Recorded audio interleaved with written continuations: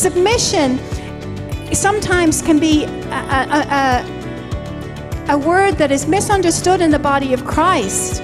The Bible is clear is that we are different, and God made us that way. And so, it's like ask a woman to describe the perfect man. The husband is the spiritual head. He should be leading spiritually. And we were talking about that last week, how sometimes we compromise ourselves and we just go, we're tired of waiting on God.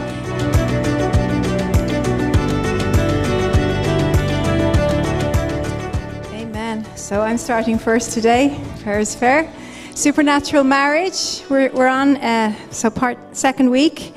Last week we did supernatural singles. Were you blessed last week? Did you learn something? Woo, woo. Doesn't sound like it. Anyway, we're very excited to do this, and it's not because we're the most qualified. I'm sure there's people in the room that have been married longer and probably may even have better marriages than us, but we're just here because we just want to help. We've learned quite a few things along the journey of almost 23 years. So in 2 years it'll be our silver wedding. That's kind of scary.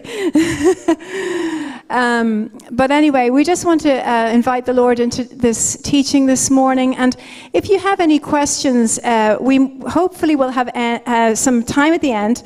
So if you're online, or even if you're here in the room, you can just put it on the chat. Or if you go onto their Facebook or All Nations Facebook or Instagram story, you can put questions in there also. So hopefully we'll leave a few minutes at the end to answer some questions, but maybe some of it will be covered this morning already in the teaching. So supernatural marriage, and I think I love the title, supernatural, because we're not natural people, we are supernatural people. The Bible says in Ephesians 3:20, He's able to do exceedingly abundantly above all that we ask or think or imagine. So that is a supernatural thing that we can do because Christ is in us. Hallelujah. Supernatural marriage, not super weird. Some Christians are just super weird, okay? And I think it's important before we go any further to just say that. Yes. I mean, some Christians end up turning off other people from Christianity because they're just so weird. And, we don't have to be weird. We're not, we can be supernatural in a good way. And, like I said, we've seen all sorts of marriages down through the years. And sometimes Christians can get pretty weird about things, the guy staying home all day.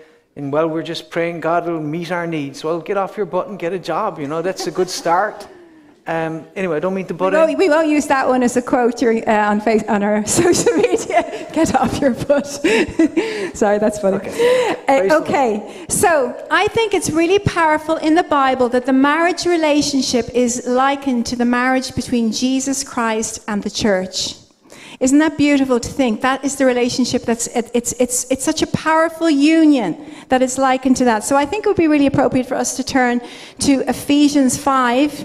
Hopefully you all have your Bibles, if not on the screen. And it just talks about this union. It's a supernatural union. And we'll start with verse 22. So Ephesians 5, verse 22. Are you all there? Yeah? Okay, great. It says, wives, submit to your own husbands as to the Lord. Amen. Amen. For the husband is head of the wife, as also Christ, if we could just shut the door of the translation room, thank you. As also Christ is head of the church, and he is the Savior of the body.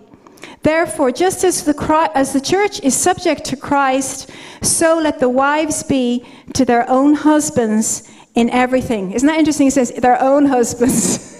Why did that even have to be put there? But you submit to your own husband. And we've been doing the premarital course with couples over the last probably about maybe a year and a half. We've just gone from one couple to another couple. It's been amazing. But it's really made us think about, you can get into autopilot in your relationship with your husband or wife after 20-something years. You just do things out of habit, just the way you just respond, just out of just habit. And so there's certain things that we need to look at and shine the mirror on our own lives, not on our husband or our wife's lives, on you. If you're married as a wife, on you. If you husband on you. Because when you're single, there's a lot of blind spots in your life. You don't see things about yourself because you're used to living on your own and doing things your own way, and you have your own schedule, your own routine. But when you marry somebody, you have to learn to adapt and to change and to be flexible. And it can be, in the first year of marriage, it can actually be quite challenging because you're starting to learn things and see things about your husband or wife that you maybe didn't know before, little quirky habits they had. I'm not pointing any fingers. We're just being general here this morning. I learned my lesson from last week. And what I meant to say last week was have more realistic expectations, not lower your expectations. Okay, so that, just to clarify. Okay, so what was I saying? Well, I got sidetracked there. Yeah, about the husband and wife. There's certain things we learn about them, and so we have to ask the Holy Spirit to help us on this journey of synchronizing our life with our husband or wife. And when God is the center of your marriage, that synchronization becomes a lot smoother. And that's where we have to just realize it's by the grace of God, it's by the power of God, it's not in our own strength. And the mistake that we make as married people is that we want to change our husband. We want to change our wife. There's things in Pastor John that maybe when I first got married I wanted to change, but he still is the same. It hasn't changed because there's some things fundamental to his personality and his way of living that will never change. And so who am I to say? And the same with him, vice versa. There's things he said, oh, you know, I wish Joanna would get up early in the morning and pray. I just do it later in the day. He likes to get up early in the morning and pray. And it's just the way we're made up, the way we do things. And so the biggest mistake you can do is, and I've heard Joyce Meyer say this before, is the mistake of trying to change your partner, trying to make them into the person you want them to be. Listen, God created them the way he created them for a reason, and it's often to buffer you and to you know, as it says in Proverbs, as iron sharpens our iron, we sharpen one another. So it's to sharpen us and to keep us sharp and you know, get us somewhere, get somewhere in our lives together. It's our destiny. So submission sometimes can be a word that is misunderstood in the body of Christ. If you break that word into two parts, it's submission. It means you're under the mission. The two of you are under the mission of marriage together here on earth. It's not domination or manipulation or control or any of those things. So if you have, some men have taken this to an extreme, some women have taken it to an extreme about domination. It's not submit to me or else. It's not that. So we're under the mission together. It's mutual. And when we understand that, it makes life a lot easier. Marriage is a lifelong commitment, covenant, ordained by God, where two lives that are incomplete, and I don't mean that I'm just saying, when two incomplete lives form a whole, they become complete. The two become one, and it talks about that in the Bible, about being one flesh. So that where one person lacks, the other person makes up for it. So don't be freaked out and say, oh, you know, I'm so organized, let's flip this. You know, he's so organized, I'm so disorganized, just in case it looks like we're talking about our own relationship, because that's not the case. Absolutely not. You know, and say, oh my goodness, he's not as organized as me, or she's not as organized as me. How are we going to function together? Perfectly, because you are you're helping him, or she's helping you. You are helpmates one to the other. So when he's lacking or she's lacking in an area, you are forming a whole. And so our differences are not to be criticized. They are to be celebrated, because God knows what he's doing when he's bringing two imperfect individuals, two completely different genders, two completely different personalities, sometimes cultures, languages, together, and they are going to do life together. He knows what he's doing. So our marriages are designed to be lights in this dark world. The world should look at our marriages and say, hey, they've got something different. What is it? Why can I want my marriage to be like that? That's exactly what God wants. Ephesians 5:8, just before we go into the scripture about the submission and the marriage relationship, it says, for you once were darkness, but now you are light in the Lord. Walk as children of light. So in our marriages, we need to be lights. We need to walk as children of light. There shouldn't be any darkness in our marriage. So if we don't get it right, who will? God has chosen us to be ambassadors for him. We have ambassadors in the room this morning, Lesotho. You're representing your nation. We are representing the kingdom of God. Amen. And so our marriages are to be a demonstration of the goodness of God and the faithfulness of God by the power of the Holy Spirit. Did you want to say something, Pastor John? I'm on a roll here. Well, it's funny that somebody once said, that a woman spends 15 years of her life trying to change her husband, and then at the end she has the audacity to say, he's not the man I married. And this is the beauty of marriage, is that, we are different. But, the Bible says in 1 Peter 3:7, we are heirs together of the grace of life. And so, it is a team effort, and we do believe that the husband is the head of the wife. It doesn't mean that men are the head of women. I think it's important to understand God made us equal but different. Our generation has decided to reject, this understanding that was implicit in society for thousands of years, that men and women have different gifts and abilities and strengths. And consequently, as a result of that, we're seeing a lot of women's sport being decimated by, introducing biological men to sport. But the Bible is clear, is that we are different, and God made us that way. And so it's like, ask a woman to describe the perfect man. Well, he wants to go for long walks, and he likes shopping just to look, not to buy. He likes herbal tea and talking about his feelings. He loves to watch romantic movies, and he's not afraid to cry. I asked you to describe a perfect man, not another woman. He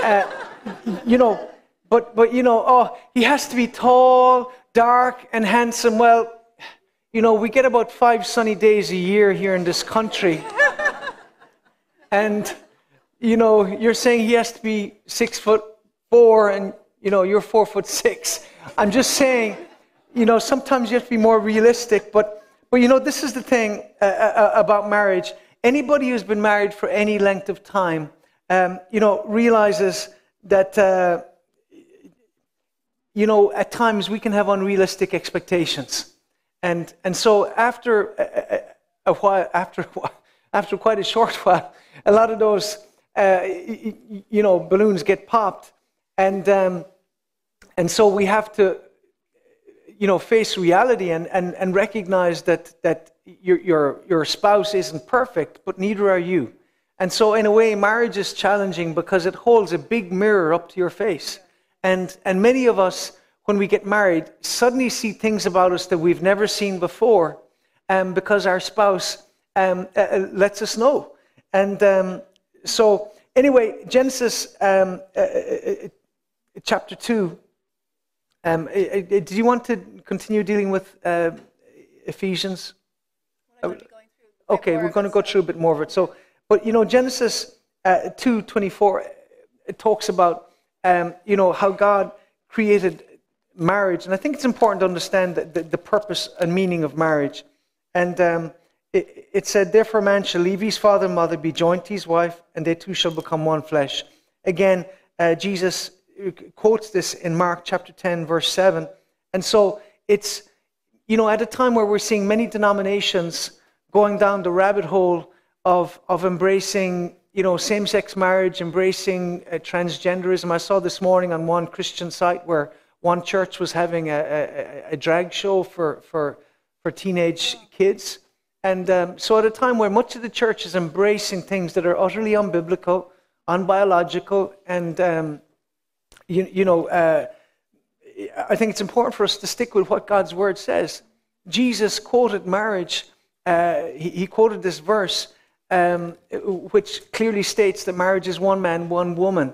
And so that's what the Bible says, and the Bible doesn't change. And the Bible says as well in Malachi 4, I, the Lord, do not change. So God's not going to redefine anything in relation to this whole area. So, he's still, in the beginning, it says in Genesis chapter, thank you, Jesus. Then God said, let us make man in our image, according to our likeness. Let them have dominion over the fish of the sea, the birds of the air, over the cattle, over all the earth, over every creeping thing that creeps on the earth. So God created man in his own image. In the image of God, he created them. Male and female, he created them. And so I think it is important to make that distinction at the start of this, as we're talking about marriage, is to understand, God created marriage in the context of one man, one woman. And, in the same way, God hasn't changed. In the beginning, he made them male and female, and he is still making them male or female. And there's no amount of drugs or medical, operations that can change that biological reality. Okay? And so people may get mad at you, but God doesn't make mistakes. He doesn't put men into women's bodies or women into men's bodies. And so, when we're talking about marriage, like I said, he defines it as one man, one woman, because you see, we're living in a day where there are those who are seeking to redefine what God has created. And as the author of marriage, he's the only one who gets to define what marriage is. And Isaiah 5:20 says, woe to those who call evil good and good evil, who put darkness for light and light for darkness, who put bitter for sweet and sweet for bitter. So, there are those who are seeking to define what God created as holy and good into something else. And it's just as ridiculous as a man with a spray can deciding that he can somehow improve a Van Gogh or some other work of art. We must understand that marriage is God's masterpiece.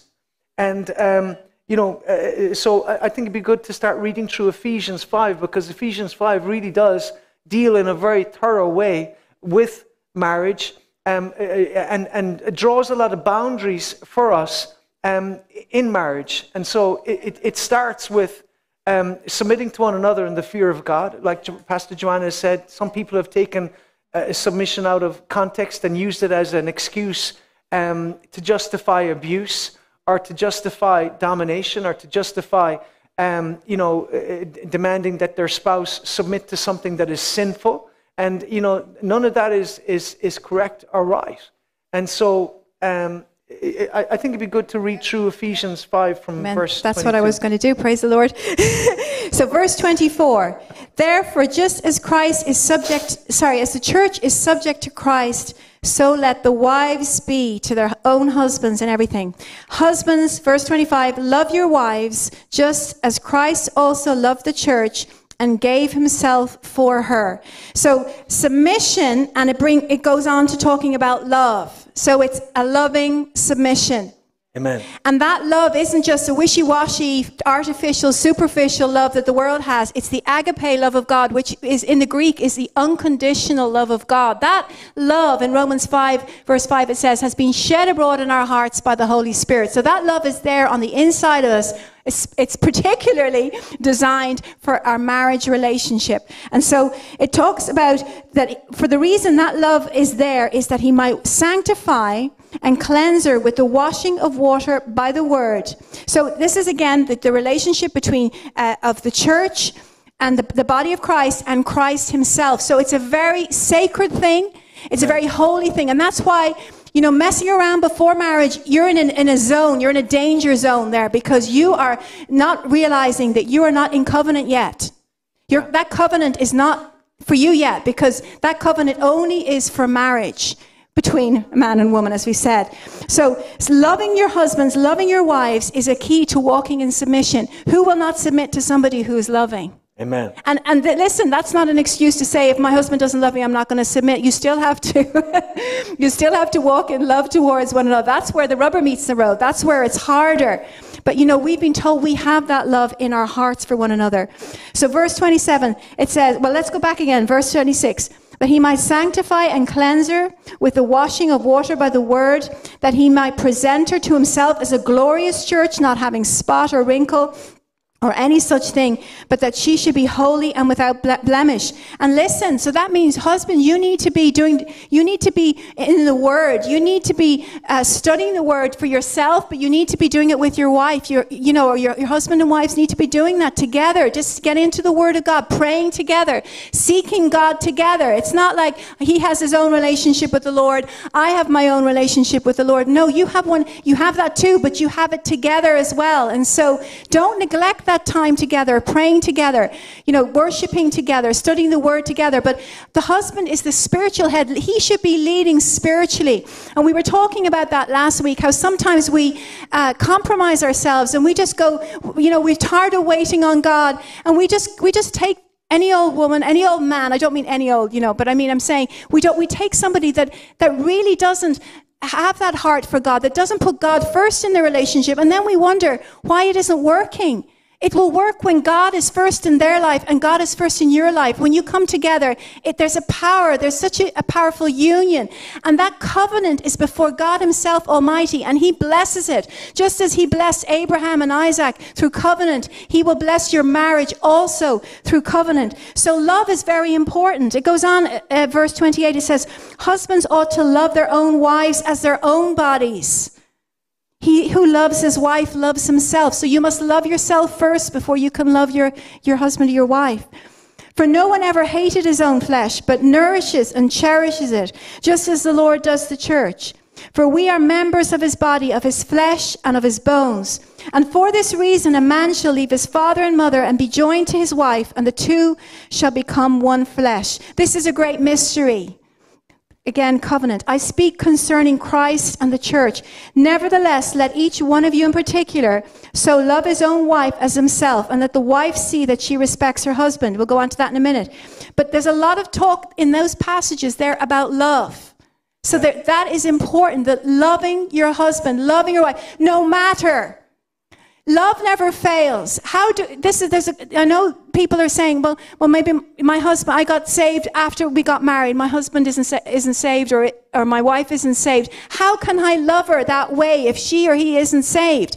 Yes, you can, because that love has been given to you. And it's more powerfully evident when you do operate in love, when they're acting a pain in the neck, or they're being critical of you, or they're not treating you well. We'll go on and talk a bit about that further on. But, sometimes people are, in the Bible it talks about people who are being persecuted. But when we show that love of God, that will change the heart of any, doesn't matter how hardened a person's heart is. If you will continually make a decision to walk in that love, to walk in the fruits of the Spirit that God has given you, in Galatians 5:22, love, joy, peace, patience, kindness, goodness, faithfulness, gentleness, meekness, and self-control. That's a big one.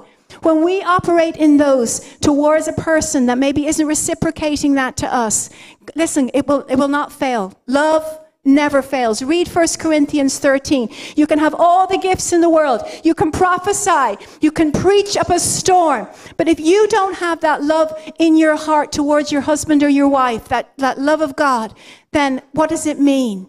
As I said earlier, our lives, our marriages are to be a light in the darkness. Amen. Sorry, I just lost my sheet. Oh, thank you, Lord. Do you have anything you want to say? Yeah. Great. Go ahead. It's kind of hard because we don't know what each one of us is prepared, because we didn't compare notes. So It's like, okay, we're synchronizing ourselves here. We're flowing together in the Spirit. Funny why we don't talk anymore. We do talk. It's just, we had a very busy week. We had renovations. We had tilers. And then our dear friend, Pastor Sergio, passed away. And so we were at, Pastor John was doing the funeral. So it was a very hectic week. But praise God, we by the grace of God, we were able to prepare something. Amen. Well, it says here in verse 28, so husbands ought to love their own wives as their own bodies. He who loves his wife loves himself. And how do you love your body? Well, you feed it, You get rest when you're tired. I've been doing an awful lot of work around the house with the last 5 or 6 months, but at times, I've got cut and, it's got infected and it's been sore. And, I've taken care of that finger or wherever, because you don't want to lose it. And it's got better. And the Bible says in the same way as husbands, we're to love our wives. Same way as we love our body, we're to care for her. We're to, like I said, I still open the door for my wife. Unless we got the 5 kids, and then it's a bit chaotic. But I do my best to look after her, and if she's asleep in the morning, and I just try and be quiet, and I want to honor her. I want to be intentional in honoring her and loving her, and I think that's important because sometimes as men, let's be honest, we do all the right things when we're single. It comes instinctively to us, but we get married, and suddenly we're cutting our toenails on the bed and just walking away, or leaving our socks. So I'm not talking about me, I'm talking about you. Just leaving a mess behind you, and the assumption that she'll clean it up, or theoretically. But it's what so amazes important. me is that the laundry, the dirty clothes, this is just in my husband, but it's all the children, that it always ends up, the laundry basket is here. But it always ends up just about a few centimeters from the laundry basket, how it doesn't actually end up in the laundry basket. That's just an observation. It's because you're in a hurry and you're throwing things, But the Bible says, love your wife as you love your body. Amen. And so this is important for us as men to get this. Verse 25, husbands, love your wives. Okay. Thank you, Jesus.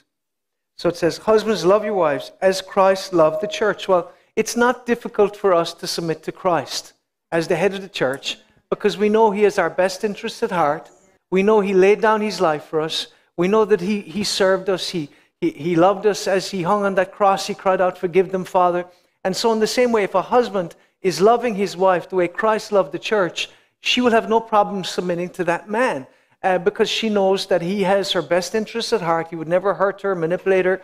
And so, as men, it's important for us to understand the distinction between love and lust. They're completely different. And yet, too many times, as men, because lust desires to take, whereas love desires to give. And so this is why the Bible emphasizes loving your wife. So loving your wife means that you're not focused on what's wrong with her. You're focused on what's wrong with you. Okay? Because you can only fix you by God's grace. Right. And you allow God deal with her. And she stops messing with you and she starts dealing with her stuff. And so, but anyway, it says love your wife. And again, it repeats it. Verse 28. So husbands ought to love their own wives as their own bodies. Verse 33, again, it finishes and it re-emphasizes, nevertheless, let each of you in particular so love his wife as himself, and let the wife see she respects her husband. So, 4 times in that passage, God says, husbands, love your wives. It also adds on, wives, respect your husbands. That means, that you don't make him the butt of your jokes. You don't, as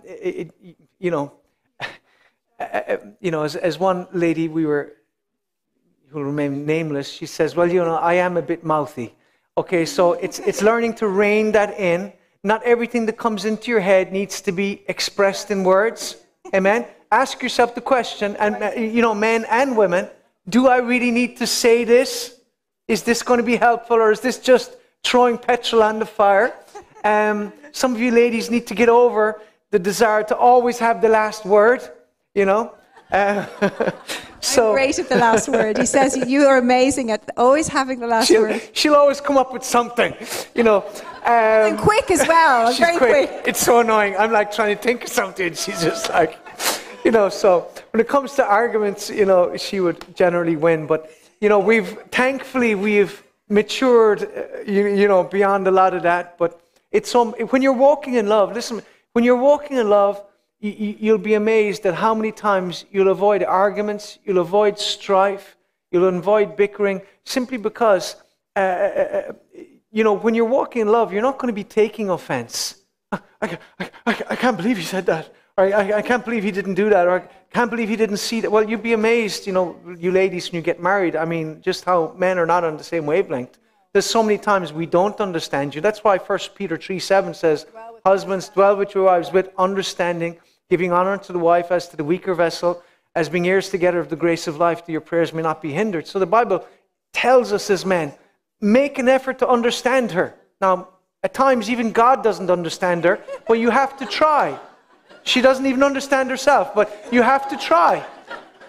I mean, that is our cross to bear. But all jokes aside, we have to be trying to understand each other, amen? And so, understanding is an effort. But again, as I said earlier, marriage is God's masterpiece. Yes. It is, it's God's gift to mankind. And this is why you will see even unsaved people who will have happy marriages where they're married 40, 50 years. Why? Because it's the one thing it's the one thing we were allowed to bring from the Garden of Eden. Amen. Everything else was lost. But marriage is that one connection we have with the Garden of Eden, with that perfection. And that's why there's something about marriage that if you're doing it right, you can have heaven on earth. If you're doing it wrong, you're going to have hell on earth. Okay, so the choice is yours. And this is why it's important that marriage, it is a blessing, not a burden. Yes. And if it is, you're not doing it right. Yes. Because sometimes we have people, oh, Pastor, marriage is so hard. Oh, it's so hard, Pastor. I'm like, you're not doing it right then. Amen. It's not meant to be this big burden. I think a really good book to recommend is The 5 Love Languages. Has anybody read that book by Gary Chapman? Hands up, just give us a wave. Yeah. So that helps you understand where your husband or wife is coming from, because we tend to give what we love ourselves. It's like, in the beginning of our marriage, I would give a card to Pastor John, and he would be looking in the card going, is there something in the card? He'd be shaking it, But I would be looking for the empty card with the meaningful message. And so I used to get very offended if he didn't give me a birthday card. Well, I won't say birthday. Valentine's card, Mother's Day card, just any Christmas card, just general card, just because it's just general card. I love you. Martin Luther King Jr. Day. So I was giving him things that he didn't want, and he wasn't giving me what I wanted. And so there's certain things that you learn that there's 5 love languages, and I can't remember them all now, but there's affirmation, there's acts of service, there's touch, there's what's the other ones? Money. Gifts. Oh, sorry, gifts. Money, gifts, yeah. Is there another one? There's 5. Quality time. Oh, yes. So for me, a big one is quality time. And I do acts of service. Very impressive, Marcus. Yes, very impressive, Marcus. Very well done. Sensitive man right there, ladies. The sensitive single man behind the camera. Oh, he's going to get you after the service. So, yes, acts of kindness, service, and quality time for me would be top on my list, where on his list, it was completely different. So if you're giving somebody something that you want yourself, it's like a gift. You give at Christmas, you buy somebody a gift because you like that gift, but they don't necessarily like that gift. But that's the way it is sometimes in marriage. So we need to tune into what they like. So if I know, for example, he likes gifts, okay, so I'll do my best whenever I can afford it to buy him something, give him a gift. He'll do his best to give me that card. And so we're kind of learning to... I like hugs. And hugs, yes, he loves hugs. Particularly when I'm busy making the dinner. He said, give me a hug. I'm like, sometimes like trying to hug a tree, telephone pole, just getting nothing back there, to get the dinner made, So it's like, I'm busy, I have to do 5 things. Trying to multitask, and he's asking me for a hug. But stop and give the hug, because that's what he needs, okay? So find out what your husband needs and give it to him. So that will just save 50% of all problems in your marriage, is just reading that book and implementing it, of course. So I just wanted to talk about, where we were talking about love. Actually, yes, Pastor Carter Conlon said something that really jumped out at me the other night there at the Summer Fire conference. He said, we are not called to be an argument, but a demonstration. Sometimes we think as Christians, we have to prove our point, or we have to share the gospel. We have to share the gospel. But sometimes our lives should be shining out and sharing the gospel. I love it when people come and they say, there's something different about you. What is it? Rather than me, just let me preach to you. Some people don't want to be preached at, but they want to see Christ in you. And it's funny because my mum was just telling me, and this is just an example of it. I go to an osteopath because I've been having issues with my back since I had the car accident, and the lady who works there, the boss over her is a Christian, and I don't know if she's a Christian herself, but my mum goes to the same practice, and the man had said to my mum, my osteopath had said, there's just something about Joanna, there's just a light in her, there's just something. And I thought, and I love when I hear that, because it's nothing to do with me. I believe it's Jesus in you, the hope of glory, Jesus shining out from you. And so, sometimes we have to just stop thinking about trying to fix people and trying to speak at them. And wives, nag at the husband. Look, just let your life be a gospel in itself. Let your actions display the love of Christ. And that's not always easy, but by the power of the Holy Spirit, you can do it.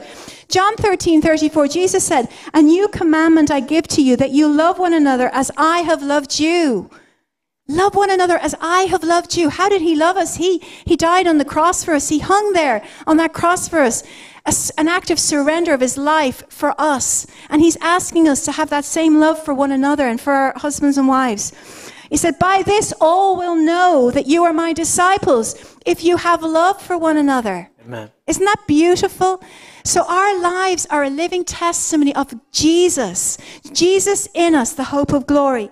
And so confrontation, sometimes we don't need to confront. Sometimes we just need to go into our bedroom and just pray and say, God, I give this to you, Holy Spirit.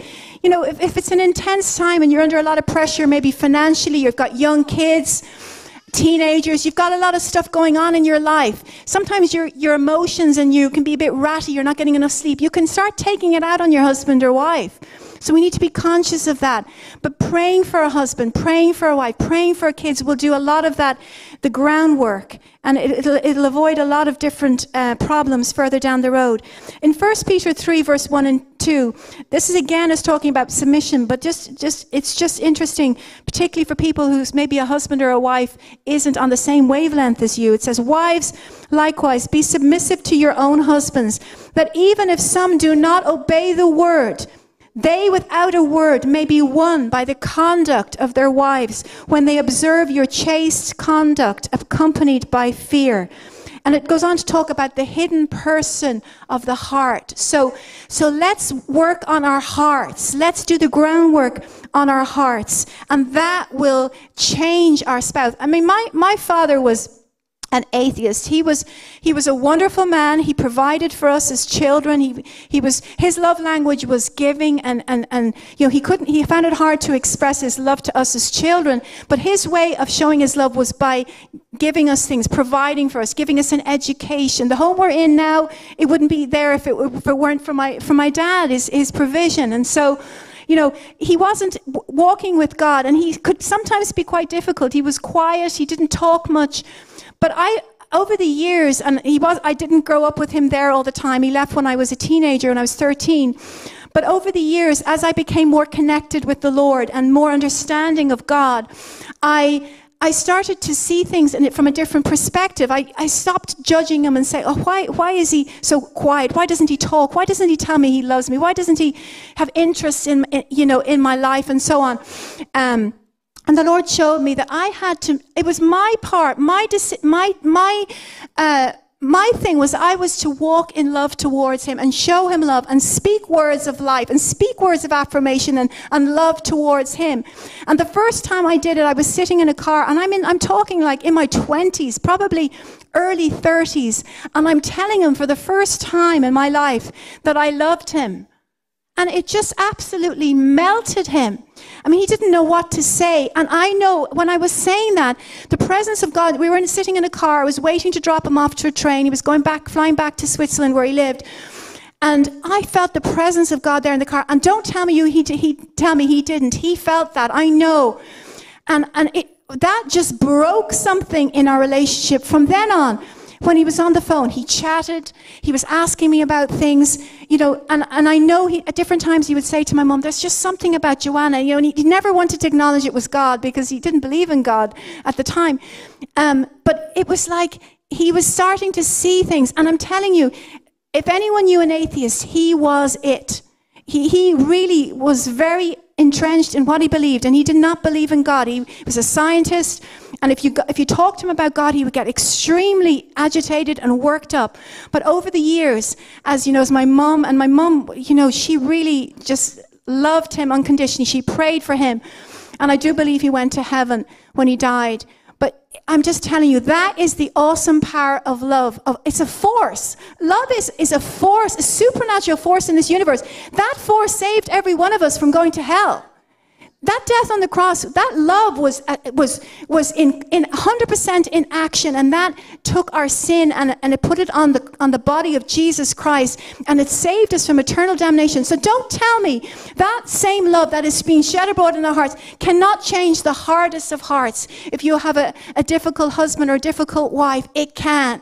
Just let it flow out of you. Let it be a light. Let it just penetrate that person's heart and just shatter. You know, it talks about in the Bible about having that heart of stone, and he wants to give you a heart of flesh. But that love just chips away at that stone, and eventually a heart of flesh is exposed. Amen. And, you know, just, I suppose for some context, I did share the gospel with him.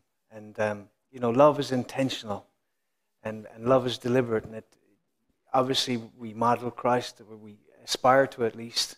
But it is important as well to share the gospel with people, and we believe in his final moments that he did cry out to the Lord. And but you know, with regards to bringing it back to marriage, your spouse is God's gift to you, and you need to see them like that. And so you need to see them through the lens of grace, the same way as God sees you through the lens of grace. And, you know, the Bible says, he who finds a wife finds a good thing and obtains favor from the Lord. And I believe it also infers that he who finds a husband finds a good thing. And so this is why, you know, God didn't give you your spouse to punish you, but to bless you. They are God's gift to you. But this is the thing. If you're single and you marry an unbeliever, don't be surprised to discover that they act like their father, the devil. Okay, because ultimately, spiritually speaking, they are children of darkness, not of light. And, you know, Acts chapter 26 talks about this. And Paul the apostle is talking, and he said, "Who are you, Lord?" And he said, "I'm Jesus, whom you're persecuting. But rise and stand to your feet, for I have appeared to you for this purpose, to make you a minister and a witness, both of the things you have seen and of that which I will reveal to you. I will deliver you from the Jewish people as well as from the Gentiles, to whom I now send you, to open their eyes in order to turn them from darkness to light, from the power of Satan to God, that they may receive forgiveness of sins and an inheritance among all those who are sanctified by faith in me. Therefore, King Agrippa, I was not disobedient to the heavenly vision." This is why we win souls. This is why we go with the gospel, is because we recognize that spiritually, you are either united to God through Christ, or you're united to Satan through your sin. And so this is why, as a believer, you cannot marry an unbeliever. It just will not work, no matter how hard you try. Colossians 1:13. It says, "He has rescued us from the dominion of darkness and brought us into the kingdom of the Son he loves." And this is why, if you're single, wait on God. Pray. Ask God to lead you. Choose wisely, because he who made them matched them. Amen? So he has the right one for you. He's the right person. So let it be somebody who leads you to God, and not somebody who leads you into sin. And that is very important, because, you know, Genesis chapter 2 talks about how God brought all the animals to Adam and he named them. And so, you know, for weeks or maybe for months or possibly even for years, all of these animals were coming to God to by two, by two, by two, till eventually Adam got the revelation that, that two are better than one. Yeah. Amen. Just as it says in the book of Ecclesiastes. And I'd like to read that in the New Living Version because I think it's very relevant to marriage. Because, the book of Amos 3:3 says, how can two walk together except they be agreed? And so you can never be in agreement with somebody who's, if you're on your way to heaven and they're on their way to hell, if you don't part in this life, you're going to part in the next one. And so this is important for us, to grasp. Ecclesiastes 4 and verse 9 in the New Living, it says, two are better off than one, for they can help each other succeed. If one person falls, the other can reach out and help. But someone who falls alone is in real trouble. Likewise, two people lying close together can keep each other warm. But how can one be warm alone? A person standing alone can be attacked and defeated, but two can stand back to back and conquer. Three are even better, for a triple braided cord is not easily broken, and that third person is the Lord Jesus Christ. Yeah, amen. The third person is the Spirit of God that is, in your marriage. And so it says two are better than one because it says you can help each other succeed. And I love that it says someone who falls alone is in real trouble. And it says a person standing alone can be attacked and defeated, but two can stand back to back and conquer.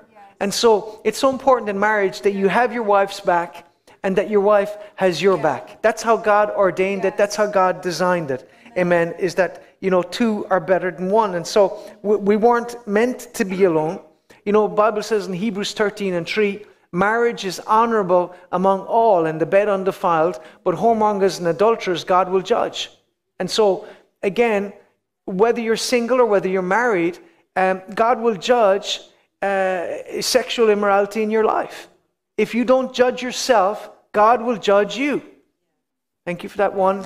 Amen. Amen. That's important because the Bible says marriage is honorable. And let me say this, as a society, we have completely lost our sense of reverence and appreciation for the sacrament of marriage. Marriage is a covenant, and just because everyone and their uncle is living together does not mean that God will bless you doing it. And particularly for you who have knowledge as a believer, to do so willfully and intentionally, you're defying God. And like God said to Saul, it's not good for you to kick against the pricks. It's not good for us to defy God when we know what His Word says. And we refuse to walk in the light of that word. And I mean, we just come across so many Christians that many of them just end up leaving the church because they just don't like what we say. But the reality is, if you're living with somebody that you're not married to, you're living under a curse. That's it. Because the marriage ultimately is about you coming before God, humbling yourself before Him, and doing things in His way. Because let's be honest, you can move in with somebody in an afternoon. I mean, it's very easy, and you can move out just as quick. And that's part of the problem. That's why we have such an unstable society. And this is why we have so many children growing up without a father. Because as a society, we have devalued marriage. We have disrespected God's institution. And let me say as a man, if you've been sleeping with your girlfriend, you need to repent before God because you have dishonored her and you've dishonored God. And it's not something God will ever bless. And your life will never go well if you refuse to do things God's way. Amen. If we want to have God's blessing, we have to do things God's way. And that's why God's way is clearly ordained in Genesis chapter 2. For this reason, a man shall leave his father and mother, be joined to his wife. That's matrimony. That is the covenant of marriage. And the two shall become one flesh. In case you don't understand, the one flesh is sex.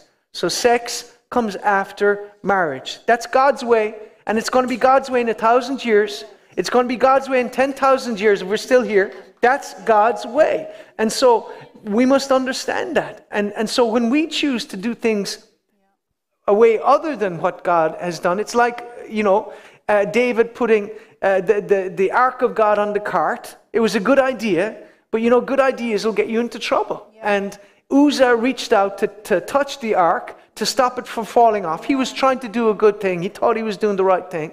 But, God struck him down. Why? Because they didn't do things in God's order. The ark was meant to be carried in a very specific way. God had outlined that in the Word. The poles were to be put through the rings. They were to be carried by the priests. He put it on an ark. And that's what the church has done today with the whole area of marriage and sex, is we have disrespected God. We have taken a holy thing, we've thrown it on a cart, and we expect God to bless it. He's not going to bless it. Amen. Well, there's loads of really good questions have come in, and actually, a lot of them we've actually answered already, but we might look at a few there. So how do you keep a marriage on fire for Christ with increasing pressures of life, kids, ministries, and jobs? Well, I do think you're never going to get that 100% balance. You're always going to be juggling things a bit in the air, but I think when you have a good walk with the Lord, your prayer life, and you're strong spiritually, that will help you, that will equip you to do that balancing that you need to do.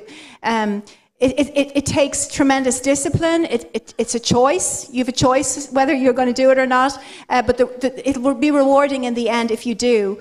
The more pressure you have on your life, the more you should be probably in the Word and in prayer. I remember Heidi Baker saying that, because the amazing miracles and the crusades and all the different churches that they started all over Africa, she said, I had to spend more time. She said, people were saying, but you need to spend that time doing it. She said, no, I need to spend more time in the face of God, more time seeking His face, because it's not that you close your room and you go and pray and your kids have to get their own dinner and all that.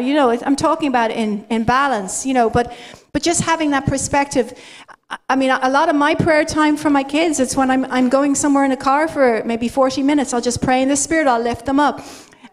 Just making the most of your time. Use your time wisely. We talked about the scrolling on the phones and the movies and all these different things. But if we want God's results in our marriage or in our families, we need to give Him the time. We need to, and it does take discipline. I mean, we've had the last 5 months have been extremely challenging because of all the work we've had to do, but we've had to keep, obviously continue ministering, doing the work at home, bringing our kids, up, bringing them to school, doing all these different things. At times, it's been almost overwhelming. But when you give it to God, when you give the care to God, and you just let Him, just have your way in your life, and you pray for your family, God will move. He will move. He's not going to move if you don't do anything.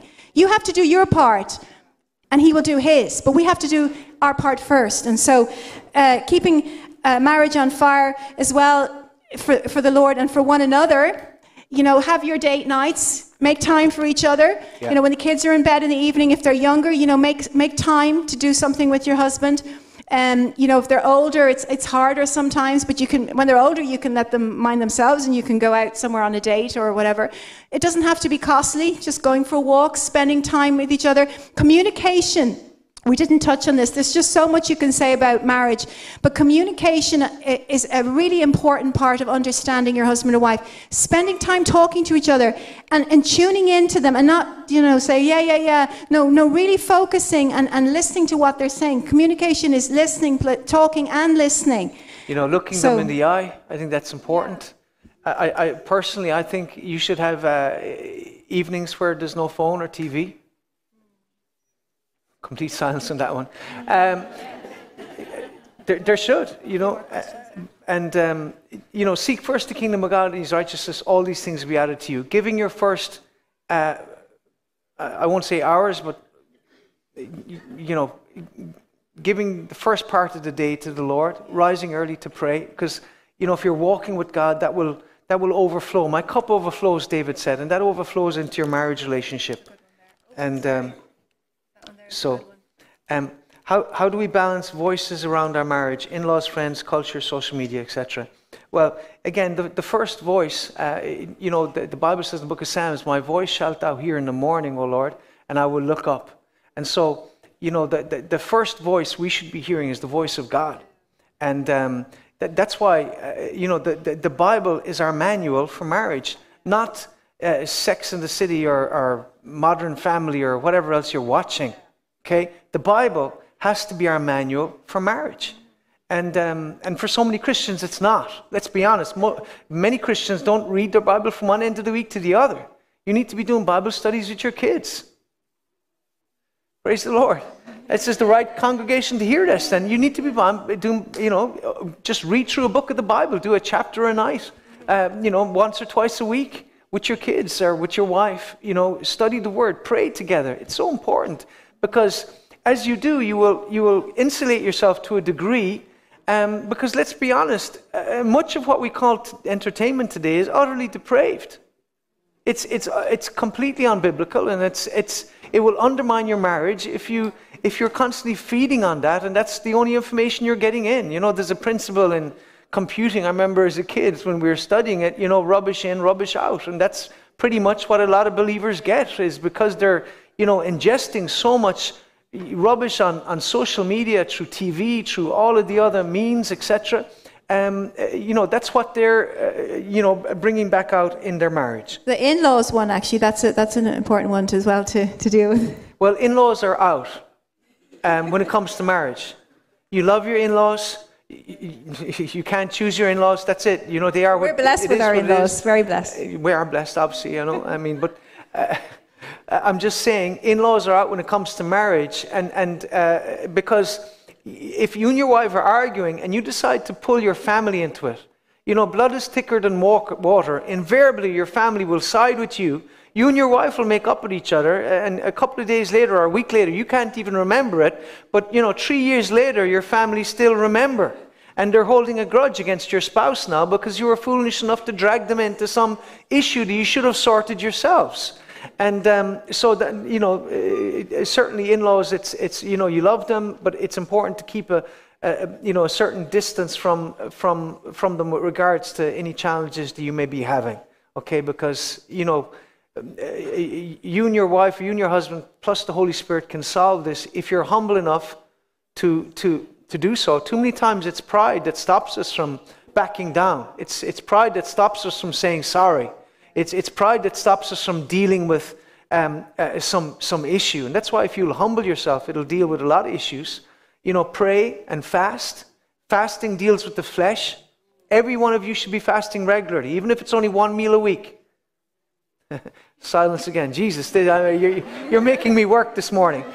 You should be fasting regularly because it deals with the flesh. And what you're doing is you're telling your flesh no. And some of you, your biggest problem is you never say no to your flesh. That's why you're addicted to porn. That's why you can't stop overeating or messing with whatever. So again, learn to deal with your flesh. That's a big plus, because if you deal with that, then your marriage will be much happier as well. Yeah. Sometimes people drag friends into, if there's an issue you're going through your husband or wife, you talk to your friends about it. Listen, you don't talk to your friends about it either. Like, your friends will automatically take your side. You really need to go before the Lord. And if you can't, if it's really not working out, you really can't get the situation resolved, go to somebody that's a mentor, a spiritual mentor in your life, your pastor or a leader in the church, and get a bit of advice or counsel for them. And it is important sometimes to get godly counsel and advice, but just be prayerful about where you get it from, because it will affect things, the outcome. There's one there, any recommended books apart from the Bible for Christian marriage? Well, definitely the 5 love languages, and Bob Yandian and One Flesh, Derek Prince, The Marriage Covenant, Ed Cole does quite is it Ed Cole who does some about on marriage? Communication, sex and money. Any other ones? Anyone else? Any shout out, any that have blessed you on marriage? Anyone else got any recommendations here? No? I think it's important to do that. It's great to read the Bible, but you also need to, I think it's good you can glean things from other people that have gone through things that, that's why we find it's so important to give the premarital counseling to people before you get married, because there's a lot of blind spots. We didn't have it when we got married, but we see the benefit it has when we do it with other people. They say, oh, I didn't realize that, I didn't know that. So similarly, you can read books that will give you a lot of understanding of marriage this from a spiritual perspective. Maybe ministers or men of God, women of God that have good marriages. I mean, John and Lisa Bevere are hilarious, because she's a real fiery lady, and he's they're both very strong characters, and they're not quite about saying that they've had things in the past. They've had, serious arguments and different things, but how the Lord brought them through. And so listen to teachings on marriage. It's important. If you want to improve in an area and you want to become more skillful in an area, you need to invest your time on that particular topic. Just like if you need healing in your body, you go for healing scriptures. Well, if you need breakthroughs in your marriage, go to the Word of God, Ephesians 5, 1 Peter, but also read books on marriage. You see, if you have a bad marriage, you need to take responsibility for your part. And a lot of times people act like it's not my fault. But the reality is, if you have a bad marriage, you have played a part in that. And Romans 12, 1 and 2 says, therefore I beseech you, brethren, by the mercies of God, that you present your bodies a living sacrifice, holy, acceptable unto God, which is your reasonable service, and do not be conformed to this world, but be transformed by the renewing of your mind. And let me say this, your marriage can be transformed, but it can only be transformed to the degree that your mind is transformed. And the only thing that can really transform your mind is the Word of God. And this is why reading your Bible is important. And I would say to you, this is a generation that doesn't read, and this is part of our problem. And this is why we're seeing so much marriage breakup in a way, even within the church. I would say this, you need to develop the habit of reading again. Some of you, like I said, all of us to a degree struggle with this as a consequence of social media. And the fact that you can end up scrolling on your phone mindlessly for ages and wasting a lot of time. But I would encourage you, for the last hour of your day, at least, the last hour of your day, take a book, go to bed, and just read in bed. Read your Bible, read a book, and turn the TV off. No phone in your bedroom.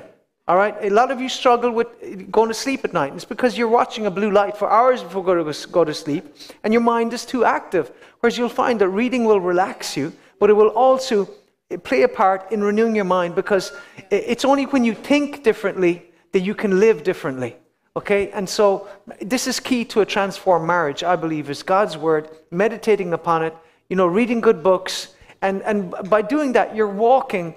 The thing I love about books is you're walking with these men and women of God, some of them who are dead for hundreds of years, but they walked with God, and there's something that is on their life, there's some deposit from what was upon them that is still contained in that book, and as you're reading it, you're releasing that anointing into your life. Okay, and that's why, like I said, when you're watching, this so-called entertainment made by people that are utterly perverted, have no fear of God, no reverence for the things of God, you're releasing that spirit into your home as well.